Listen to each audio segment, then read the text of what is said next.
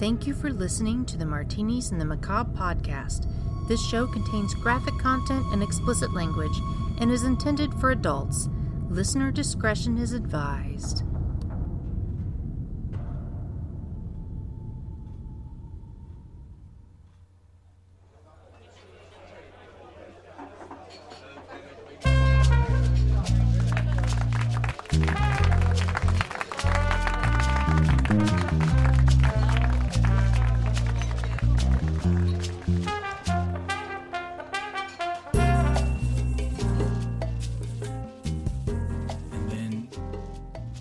Village elder said to him, "You're banned from here." And even though he was on his knees, he looked back at him and he said, "Just because I'm banned doesn't mean I won't come back and kill all of you." And so like a week later, he came back. And he came back with an axe and he murdered everybody in that village.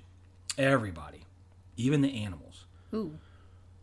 And that's the story of cottage cheese. Amazing. Mm-hmm. Intriguing, enthralling. Lots of other adjectives. Good stuff. I use cottage cheese when I make lasagna. And I think of them. Every time. Kind of makes it taste better. A little bit. Erica, go. All right, guys. Welcome to Martinis and the Macabre, the podcast where we drunkenly discuss morbid murders, mysteries, and mayhem. I am your host. My name's Erica. I'm joined by my husband and co-host Billy. Hello. Who makes lasagna with cottage cheese. And ricotta. Ricotta. There's other shit too, you know. Yeah, lots of good stuff. It's delicious. Nom nom. Nom nom nom. So tonight we're going to be covering a little bit of a mystery for you guys. It's the story of the toxic lady, Gloria Ramirez. And instead of just laying it all out there in the beginning and telling you what happens, I'm going to set the scene for you. We start back on February 19th of 1994 at 8:15 p.m. 31-year-old mother of two, Gloria Ramirez, was rushed into the ER of General Hospital in Riverside, California. Talking about, I don't feel good. Yep. She was in tachycardia, which is having a rapid pulse rate over 100 beats a minute. Hers was so fast that when her heart would beat, there wasn't enough time before the next beat for her heart chambers to fill. This caused her blood pressure to drop as well as poor oxygen circulation. She was breathing rapidly and shallowly and was in and out of consciousness, symptoms unusual for someone her age. But Gloria had cervical cancer. The staff began pumping standard meds into Gloria, Valium, Versed, and Ativan for sedation, and lidocaine and beryllium for her rapid irregular heartbeat. And she was given forced air with an ambu bag. They did a lot better than I would have if I was a doctor. You know what I would have done? What would you have done? Okay. Miss Ramirez, calm the fuck down. That would have worked? I'm not yelling, but yeah, I think it would have worked. And I probably would have saved money on medication and everything. They're like, we got to get 300,000 cc's of this medication, statin. I'm like, wait, Miss Ramirez, deep breath, in the nose, out the mouth, calm the fuck down. So, would that have worked when she was out of consciousness? I would have woken her up and said, hey, wake up. You need to calm down. Now go back to sleep. Shh. God damn, Billy, why didn't you go to medical school? I know, right? World would be a better place. Doogie Billy, MD. Doogie Billy.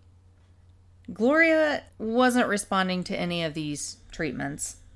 Physicians decided that a shock to her heart might be necessary to regulate her heartbeat. Is that like when the Nintendo ain't working, you turn it off, turn it back on again? See if that does kind of. It's like a reset. Yeah, okay. They Control-Alt-deleted her. Yep. They wanted to try and reset her heartbeat.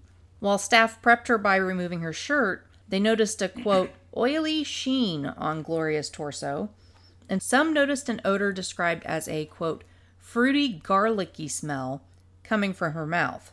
Paddles were placed on her chest and she was given a jolt. Registered nurse Susan Kane... Electrical jolt, not the drink. That would have only made matters worse. I remember Jolt. I think they still make it. Do they? I don't know. Dad loved it. That and flavored carbonated water. Clearly Canadian? No, like the bad kind. Or just regular carbonated water. Or Seltzer water? Or as I like to call it, angry water. That bites the inside of my mouth and has no reason to exist. I like the carbonation. Ugh. So this nurse, Susan Kane, began drawing blood for lab work. And it was green. It was not. Aww. But she did notice a chemical smell as the blood began to fill the specimen tube. Maureen Welch, a respiratory therapist, leaned in and smelled the syringe as well. Quote, I thought it would smell like chemotherapy, the way blood smells putrid when people are taking some of these drugs. Instead, it smelled like ammonia. End quote. Nurse Kane handed off the blood sample to medical resident Julie Gorchinski. And said, smell this shit. Smell this. Does this smell bad to you? This smells like Windex and blood.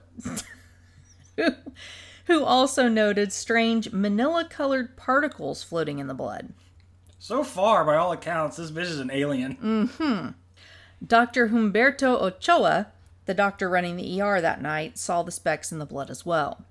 As Nurse Kane got up to head out of the trauma room, she began to sway and was caught by Dr. Ochoa before she could fall to the floor. She complained that her face was burning. Staff put her on a gurney and took her to Trauma Room 1. At this time, resident Gorchinski began to feel queasy. She said she was lightheaded as well and left the trauma room to sit at the nurse's station. But before anyone could ask if she was okay, Gorchinski slumped to the floor. She began having intermittent episodes of shaking all over, along with apnea, which is where you stop breathing for a few seconds. Okay, guys, does this sound like the beginning of a fucking zombie apocalypse? This sounds like Patient Zero. Swear to God. It kind of does. While this was going on, respiratory therapist Welch, who was still in the trauma room with Gloria, passed out. Quote, I remember hearing someone scream. Then when I woke up, I couldn't control the movements of my limbs. End quote. Others began to complain of feeling ill, the same nauseated, lightheaded, or burning feelings the other three had complained of. Hospital administrators declared an emergency and ordered all ER patients to be evacuated to the parking lot outside. Only a small skeleton crew stayed behind to continue working on Gloria, who still wasn't responding to any treatment. Despite their best efforts, Gloria didn't survive, and Dr. Ochoa had to pronounce her dead at 8:50. So she lasted about 35 minutes in the ER. Her body was moved to an isolation room while staff members scrambled to try and figure out what had caused the mass illness of their colleagues. Because of the potential that everyone in the ER could have been exposed to a noxious gas, everyone outside had to strip down to their underwear and their clothing was bagged. So you got a bunch of people from the ER, sick, injured, whatever, having to get naked in a parking lot to get their clothes bagged. I would say that's hot, but it's not. Oh, by the way, just now I posted on Twitter that we just started recording, so if anyone wants a shout out to let us know. So I might be jumping in here every once in a while, shouting out people on Twitter. Hey, all right. Live tweet. Yeah. Oh, God, is that what I'm doing? Yeah. Hey, I'm live tweeting. Look at me. Look at you. Out here tweeting live. Yeah. Huh? Uh-huh. So parking lot. Parking lot. Inside, both Nurse Kane and resident Gorchinski continued to suffer from their symptoms. Sally Balderas, a vocational nurse that had helped move Gloria's body into the isolation room, fell ill. She complained of burning on her face and began vomiting, soon so sick that she too was laid out on a gurney. Out of 37 ER staff members working that night, 23 experienced at least one symptom, and 5 were hospitalized overnight. Could any of this be a neuroses type of thing? We'll get into possible theories.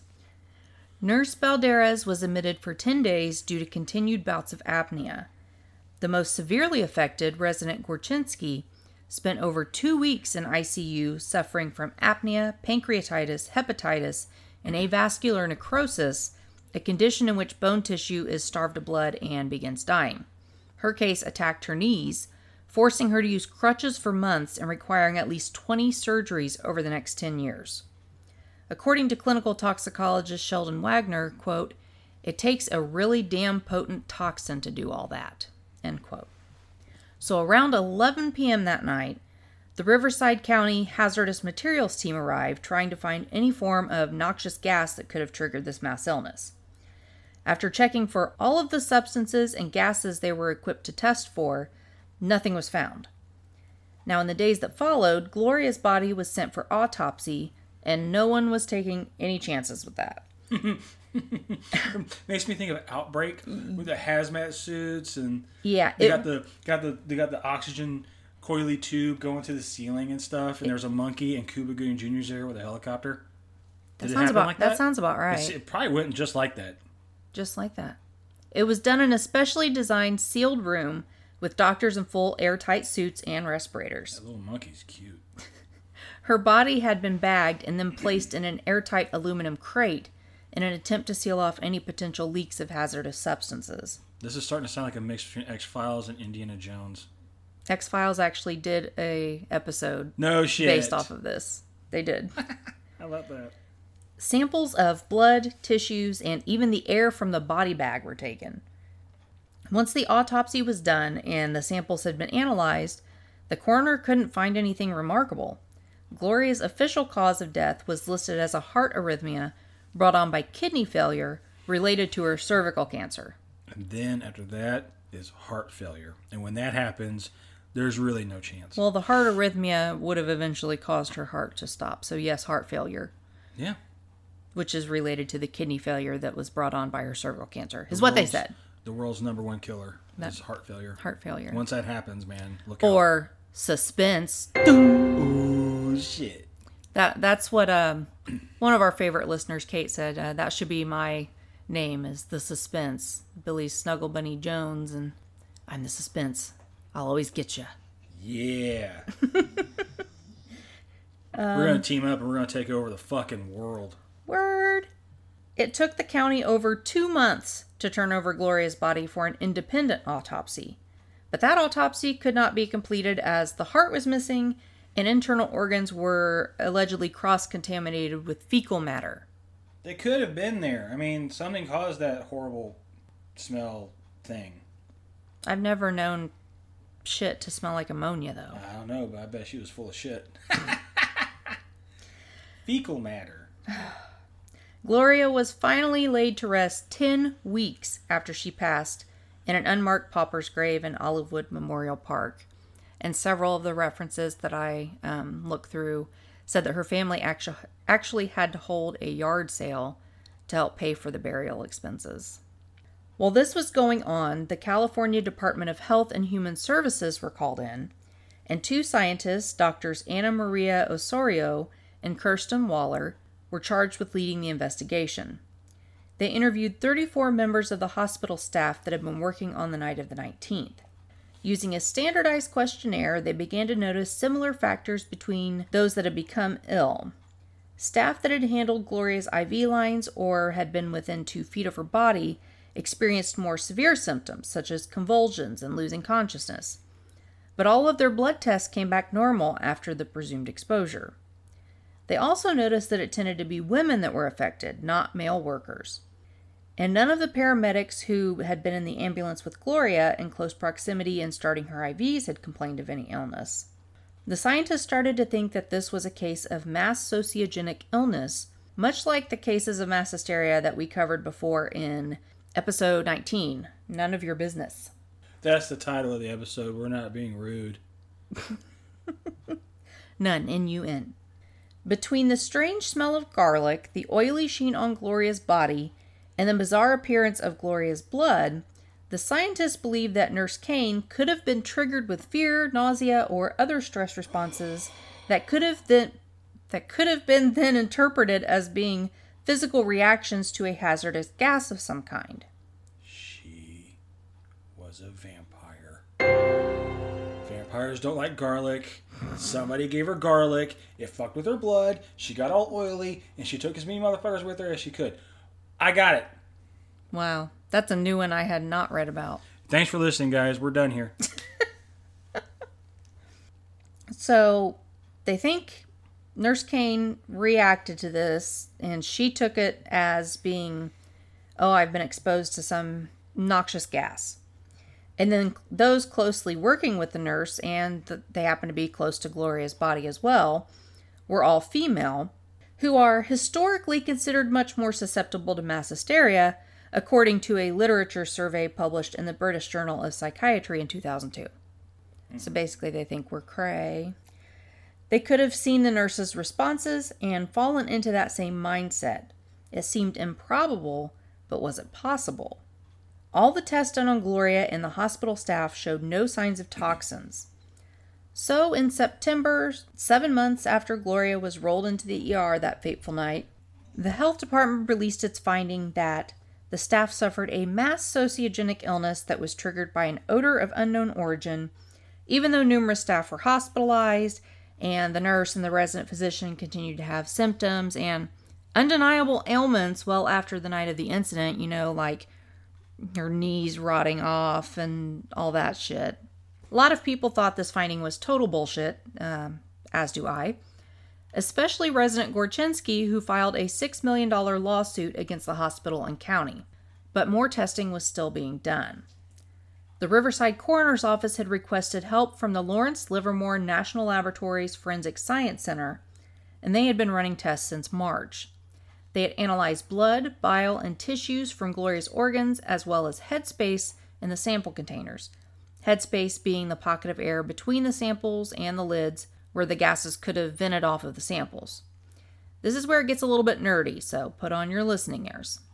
The lab uses a computer-guided gas chromatograph mass spectrometer, good lord, on the samples and found some strange compounds in a molecule called dimethylsulfone. It is sometimes produced naturally in our bodies from amino acids that contain sulfur, but it is also manufactured as an industrial solvent when just one oxygen atom is removed, turning it into dimethyl sulfoxide, commonly known as DMSO. DMSO is sold in a gel or cream and can be purchased by anyone. Many people use it not as a degreaser, but as a topical pain-relieving aid or an alternative cancer treatment. It can be prescribed for interstitial cystitis, which is a painful bladder syndrome. I understand everything you're saying. Shingles, and a few other conditions, but is considered not much more effective than a placebo, and there aren't any studies that provide guidelines for proper dosage. The scientists thought that maybe Gloria had been using it for pain or her cancer, but due to her kidney failure, she wouldn't have been able to excrete much out of her system. There was 3 times more dimethylsulfone found in her samples than there was codeine. And I don't understand why, if you have codeine, why you feel the need to put this much of that DMSO on you. That part just doesn't make sense to me. But even at this level, it wouldn't have been fatal. And it definitely couldn't have made all of those staff members sick. But it could account for the oily sheen that was seen on Gloria's body and for the strange garlicky odor that was reported, because people have said that it kind of smells and tastes garlicky. So how could this home remedy be involved? So here's some even more nerdy stuff. We won't make fun of you. We won't pants you. I kind of have to explain it so you understand how they're formulating this theory. Seriously, so far that thing you keep talking about sounds like you're saying cell phone. And the only thing that I've really gotten out of this whole thing is you said the word shingles. Other than that, I have no idea. Dimethylsulfone. SULFONE. Cell phone, yeah. And shingles. Ring, ring, motherfucker. Ring, ring. Here's the shingles. You guys can capture that right there as a soundbite and make that your ringtone. So, if one oxygen atom is added to DMSO, it makes dimethylsulfone. It changes from one solvent to another. But if 2 oxygen atoms are added to that, you get dimethyl sulfate, a very toxic chemical, the vapors of which kill cells and expose tissues, i.e. the eyes, mouth, and lungs. Basically, the whole general area people were complaining of burning.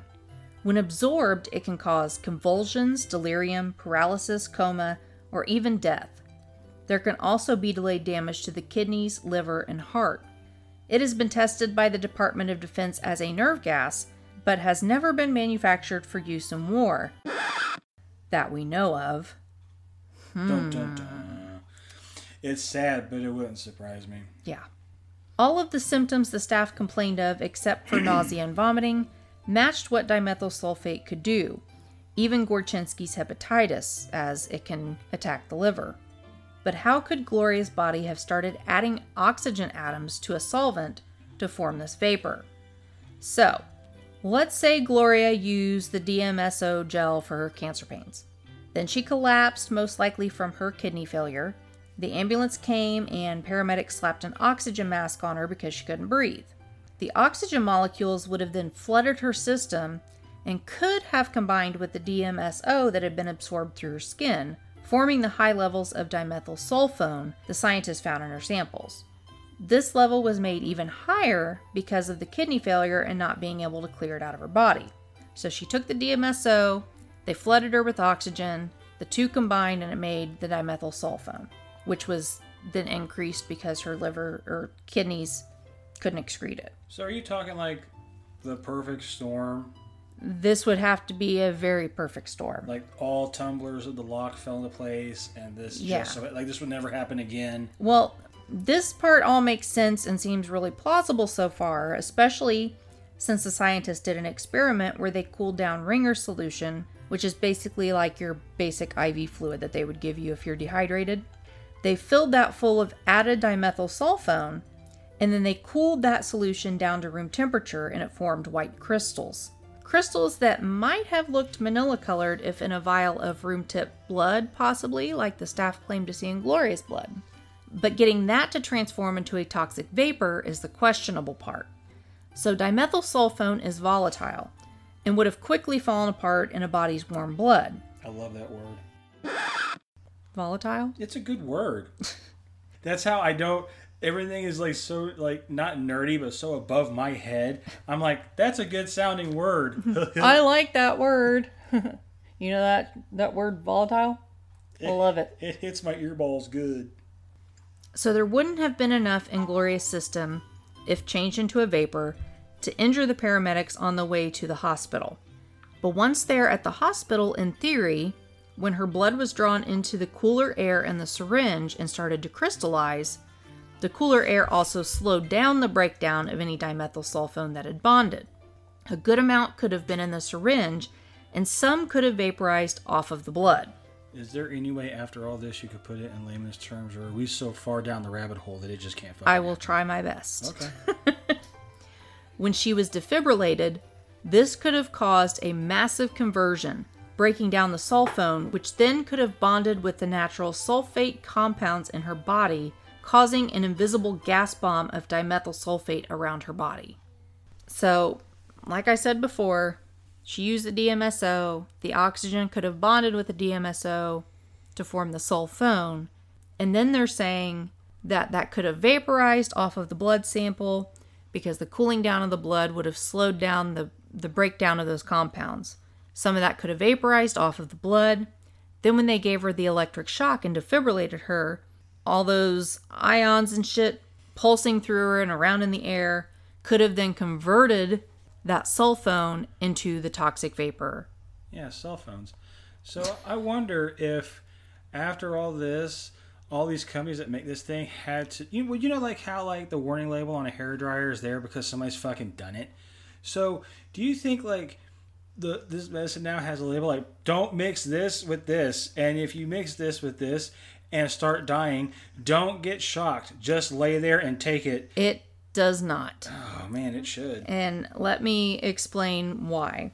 Because this theory is very controversial for some chemists. And this isn't what Livermore's saying happened. They're saying this is a theory. Some chemists think it's not likely that dimethyl sulfate could have bonded in her body with sulfates that were naturally occurring and held together, because they've never tested this to see if it could be done. Though the Livermore chemists think it's possible that even a tiny fraction could have. Some chemists debate the symptoms the staff experienced, saying that it should have affected them more like tear gas, irritating their eyes and causing them to cry. One physiologist, Jack de la Torre, stated, quote, "When you're exposed to dimethyl sulfate vapors, the first thing that happens is it makes you start to cry. None of the hospital staff reported tearing or other eye irritation. Furthermore, many other known effects of dimethyl sulfate usually take several hours to hit, and yet the fainting spells and other symptoms at the hospital began to occur minutes after the supposed exposure." End quote. Hi, Heather. Hey! She didn't say she wanted to shout out, but she put a heart thing on the post on Facebook. So to me, that means you loved it and you loved the shout out. You just got it, so. Yay! Yay! This theory was the scenario proposed in the official Livermore report, which the coroner's office decided to just take it and run with it and released it in November as absolute fact, which it was not. One of the biggest critics of this theory was Stanley Jacob, who is a physician and medical researcher at the Oregon Health Sciences University in Portland. He did a great deal of the clinical research on DMSO in the early 1960s and felt that significant quantities of the suspected chemicals couldn't have even been produced from DMSO. Dozens of worried women that were being treated with DMSO for their cystitis began calling him after the report was released. He stated, quote, "I just tell them the dimethyl sulfate theory is a chemical impossibility," end quote. Yeah, he's better at that than me. I tell people it's fucking bullshit. This shit ain't real. Did they tell her to calm the fuck down? That's all they had to do. That's all they had to do. Bitch, calm your ass down. You know, it's like whenever you hurt real bad, you don't have to go to the doctor. Just put a fucking Band-Aid on it. Drink water. Damn. You got it. No truer words have been spoken, Billy. From your mouth to God's ears. If you cut your arm off, just calm the fuck down, okay? Put a Band-Aid on it. Yeah. Okay, step 1, sit down. Step 2, don't die. And then my advice as a nurse is to immediately form a tourniquet and hold your stump above the level of your heart. And then while you're doing it, just be like... while calling 911. And Billy wants you to deep breathe. This is a lot to process. Okay. My hand was there, and now it's not. Let's workshop this bitch. Okay, so... my arm's over there. Getting cold. Gotta calm down. Gotta calm down. If I don't, Billy's gonna get mad. Well, also, one of the chemists with Livermore has even been quoted as saying, "We never said, quote, this is what happened, just that people should look into it." They're backpedaling. Oh, and Livermore never even ran any tests to confirm this theory or ran any successful simulations. So they basically just kind of brainstormed and went, maybe this happened. Believable, right? That's like people hearing me like, maybe there wasn't an alien spacecraft that crashed in Nevada. Maybe there was. We're not saying. A big issue with this theory is that Gloria's family denied that she even used DMSO. So, if that's true, there's a monkey wrench in the Livermore theory right from the beginning, because they're basing it all off of the theory that she used the DMSO topically. And the medical conditions of the staff affected seem to outweigh any possible case of mass hysteria, especially among clinically trained and experienced professionals. Sounds like DMS no.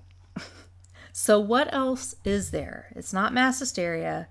It's probably not the DMSO. The Ramirez family claimed it's the hospital's fault due to hazardous conditions that were already present in the hospital. Just 3 years earlier, in 1991, 2 employees had to receive medical treatment after being exposed to a poisonous gas that may have leaked out of a sterilizer. And in 1993, just the year before, sewer gas was found hanging out in the ER during an inspection. And sewer gas is a mixture of both toxic and non-toxic gases that are produced from the decomposition of sewage, hence sewer gas. Poo-poo and pee-pee. Yep, all that stuff. In high concentrations, some of the toxic gases can even become deadly. Gloria's sister Maggie was quoted as saying, "I honestly believe my sister may have lived if she hadn't gone into the emergency room that night. I don't know what the county is afraid of, but we want answers." You know, I agree and I disagree. I don't think you can attack a hospital just because somebody died in the fucking hospital. But, at the same time, hospitals are not the cleanest place in the fucking world to be. A lot of people think it is because everything's like sterile and the tools. That's where all the sick people with germs go. That's where they're hanging out.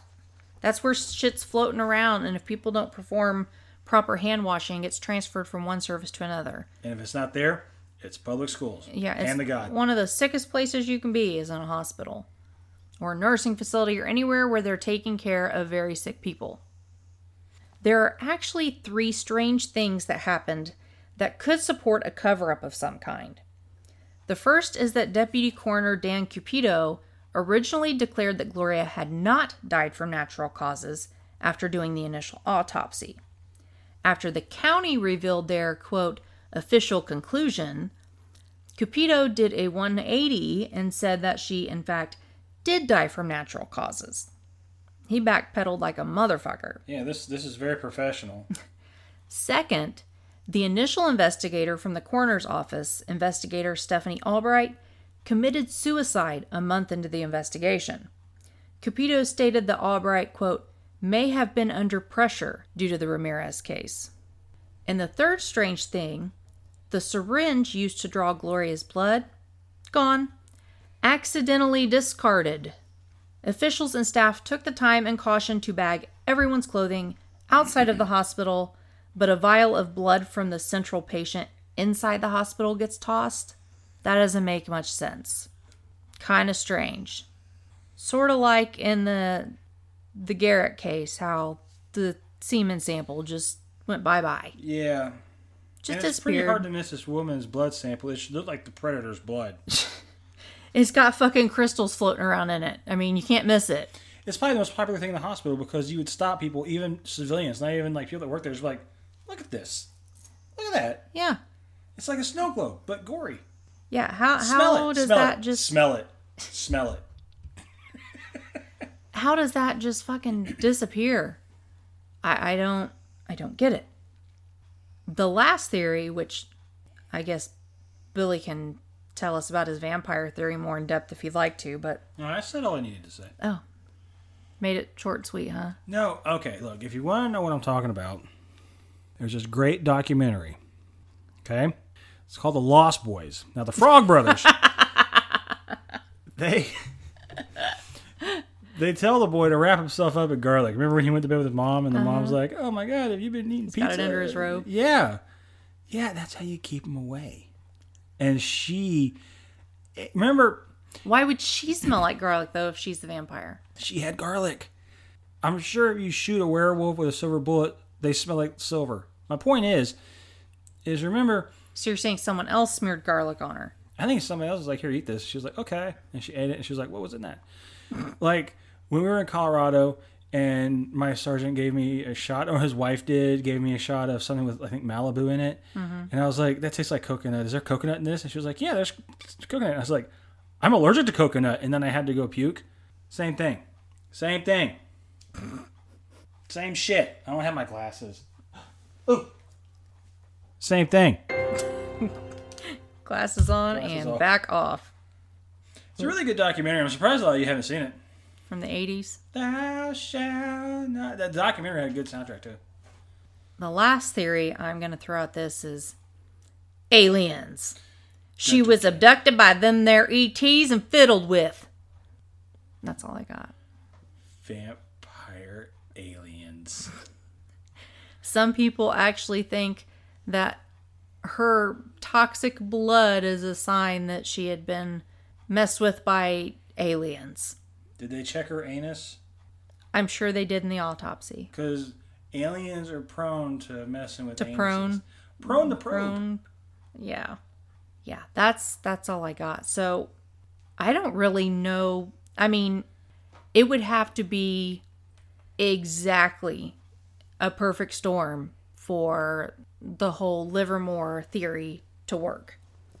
It seems the most plausible, but I mean, I think that the chances of that happening would be astronomical. Hi, Stephanie Hanks. Hi, Stephanie. She didn't say anything, but she liked the post, so... Yay! I'm giving you a shout out. So, what do you think, besides vampires, could have possibly caused this? I don't know. Honestly, wouldn't it have to do with, I mean, like her own body chemistry before she even took all that stuff, and what the cancer did to her body chemistry, and the iron in her blood, and the pH levels of her skin, and something had to have gotten in there and kind of seeped out, which gave her like a whack, or gave her like an oily. She could have just been dirty. Dirty people have oily sweat. Trust me, I know. So it could have been any number. Would it of have things. been enough to create an oily sheen? Yeah. Have you seen porn? That's what you're watching for? See the sheen on their bodies? Porn and vampire documentaries. That's all I do. That's what Billy does in his spare time. I'll ask you how you do your research. I definitely did not correlate the Lost Boys with this episode, but Yeah. you did. So It's you something- thought outside the box. It's something to not, disqualify. It's nothing to just, disregard. I'm not disregarding it. I'm just saying it's... Does anybody around her own a German Shepherd? No, a Husky. No, we don't know that. You know what? Mikey had a Husky. So, there. Take from that what you will. Nanook. Nanook. Yeah. You saw it. You saw the documentary. Yeah, I saw it in the past. I didn't watch it for this episode, though. I'm actually quite astounded by your theory of vampirism, but... It's a sound theory. We'll have to cover vampires another day. I've already got that one ready to go. We just need to get it recorded. Got to get Sarah back. Yep. She was determined to be on the vampires episode. Sarah's determined to be on every one of the cryptid episodes. But that'll be coming up in the months to come because we've already got our next one lined up. And I'm not going to tell you what it is. But it's something to be thankful for. Family. Yeah, family. They're the best. Family. That's all I'm going to say about that.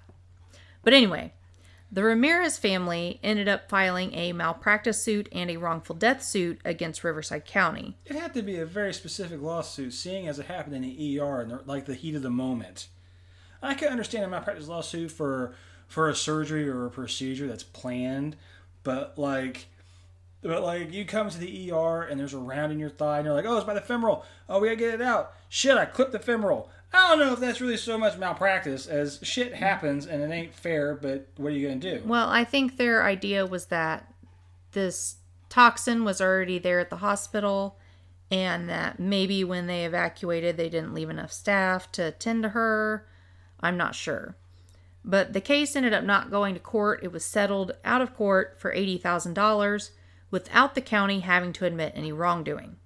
Gorczynski lost her case, and the county sought legal expenses compensation from her. So she actually had to pay the people who said it was all in her head. I'm not saying that it's wrong or right, but I get it. I get it with any lawsuit. If somebody was to sue me for something and they're wrong, I'd be like, well, guess what, fuckface? Since you made me spend all my time in this fucking courtroom, you're covering my costs. Since you had all the time in the fucking world to drag me in here, I get that. Anybody who sued and they win, counter-sue. They made you come into the courtroom to deal with this shit. True. But I think they should have just let it go, considering they basically told this woman she was crazy and making it all up, even though she spent months doing rehab and on crutches and having surgeries. They should have just let it go. My opinion. Yeah, maybe. Ethically, yeah. But, I mean, I understand that side of it, too. You know how crazy it would have been if, when OJ was found innocent, if he turned to, I forget their names. Marsha Clark. Marsha. And if he was like, you know how much I'm paying these fucking guys? Guess what you're doing next? You're going to help me pay for these fucking guys. I don't know that you can sue the state for compensation. Well, I'd do something. Shit, that's a chunk of money coming out. I'm actually not sure about that one. But I have another theory. But hold on. Gorczynski said that she actually had to pay $40,000 to the county, but they claimed it was only $15,000. Either way, it was thousands of dollars that she had to pay back on top of all of her medical bills. That was just a little frustrating. And that to sucks. me. It sucks for sure. Yeah. And she used to like to surf, and she can't do that anymore because her knees are so bad. But it's all in her head, right? She can bodyboard. Boogie board. Yeah, trying to look at the bright side. She can kayak. Ain't nobody saying she can't go down a water slide. Shit. What's your other theory? Okay. Oh, breaking out the glasses. Glasses on. All right. So you've seen The suspense is killing me. So you've seen Toxic Avenger. Dude got thrown in a toxic waste and became a superhero.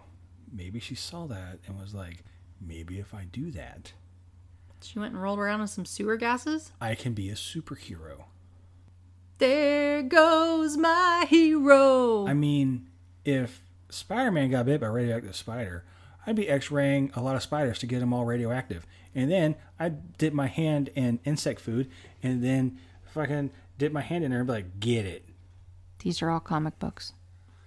Fiction. They're still books. Yeah. Kind of like pamphlets.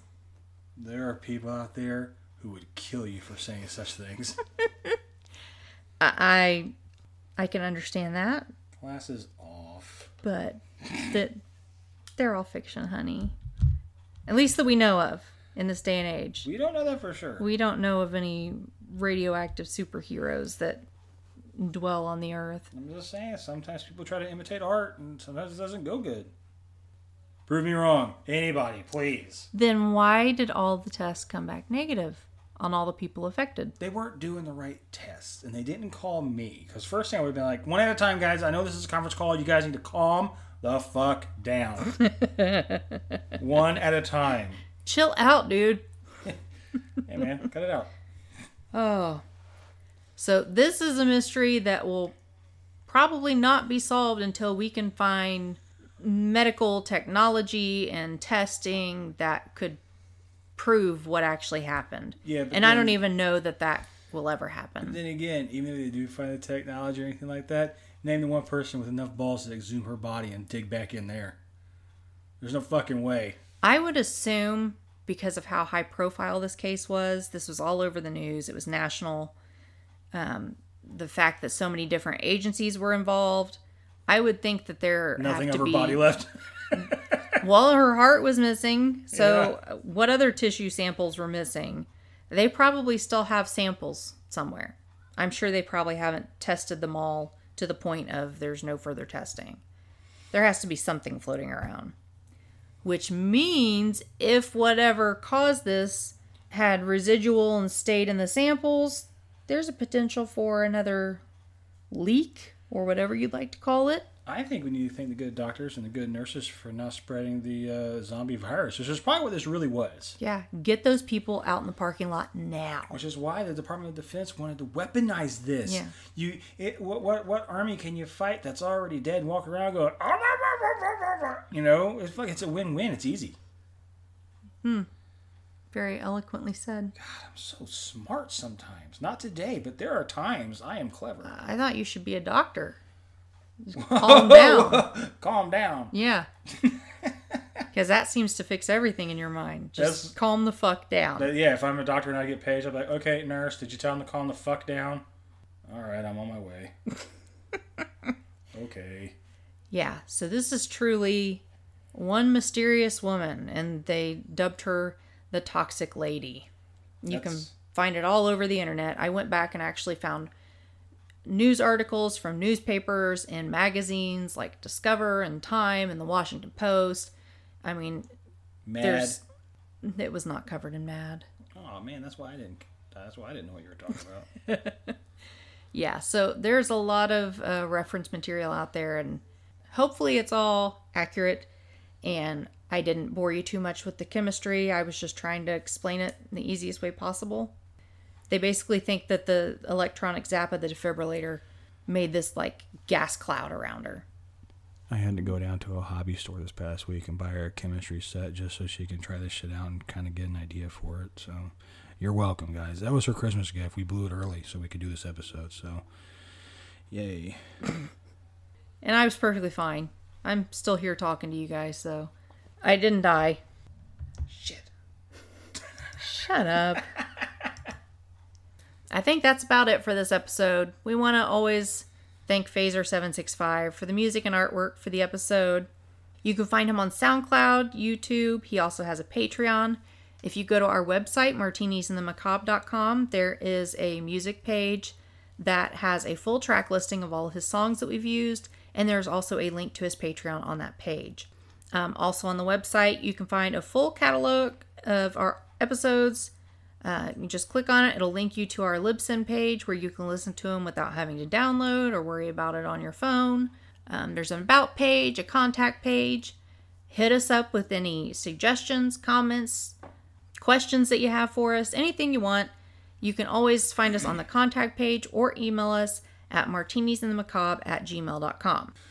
Cooper Sheldon said, Cooper, the industrial archaeologist, would like to ask you, but I believe you're done with recording by now. We're not, Coop. We're still here. Can't wait to listen to the new episode, and I enjoy your son's music at the end. Thanks. Yay! Thanks, Cooper. Thank you, Cooper. He's a very big supporter and always engages with us on the Facebook pages. You can find us on Facebook and Instagram at Martinis in the Macabre. We also have a fan base page called Friends Who Like Martinis in the Macabre. Find us on either one of those. I usually try and post them both when I post something. You can find us on Twitter at Martini_Macabre. Billy handles more of that, does the interactions. I'm rarely on Twitter. But you can find either one of us through there. Friend us, follow us, like us, share. That's the biggest thing you can do for us is, get the word out there. Share us on your Facebook or Twitter, retweet. Tell friends about us that you think might be interested. And, of course, always, if you're able to, leave us a rating and a review. That's very much appreciated. I know you can on Apple Podcasts, Stitcher.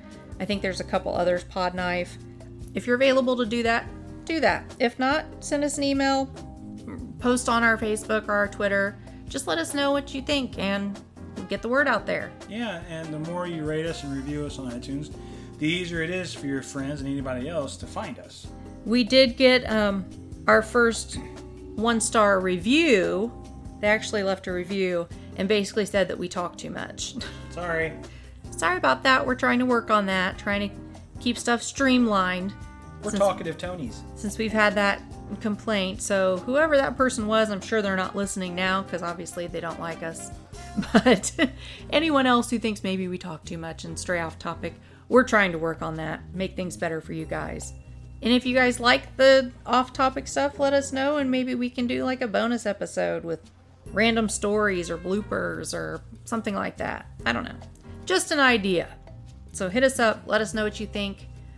Do we have anything else to promote? No. Nope. Just check out Phaser 765. Keep sharing us. You guys stay safe. Calm the fuck down. Calm down. And we'll see you in 2 weeks. Bye.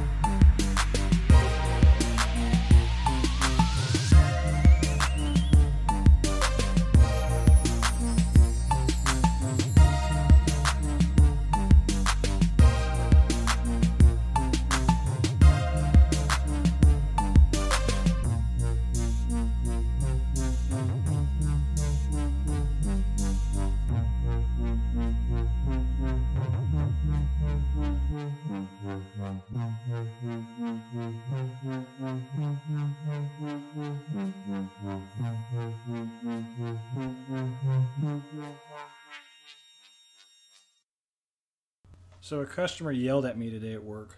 Why? So I know when people are starting to become alcoholics. And he asked me that. He was like, how many alcoholics do you have coming in here so much? Or, all day. I'm like, a ton. He said, well, how do you know they're alcoholics? I said, well, usually you'll come in and get the same thing every day, like a half pint. Now, I don't think there's anything wrong with that. Even if you come and get a pint every day, there's nothing wrong with that. You have it under control. I said, it's when you go bigger. That's when I start noticing on my end that you have a problem. So if you come in and get a half pint every day, and then after a month you bump it up to a pint, that's when I notice. And he was like, oh, if I ever do that, let me know. So he always gets a half pint of vodka every day in the morning. And then like today, like mid-afternoon or something, he came in, got a pint, half pint, and a shot. I was like, so, I'm not your preacher or nothing, but you told me to tell you, and I'm telling you, I'm noticing this. And he was like, don't try to tell me I live my fucking life. I drink whatever the fuck I want. And I was like, what the fuck? I said, you told me to fucking tell you this. Are you serious right now? Yeah. And he stormed out, said he's never coming back. Okay. Well, fucking whatever. People don't make any sense. I don't get it.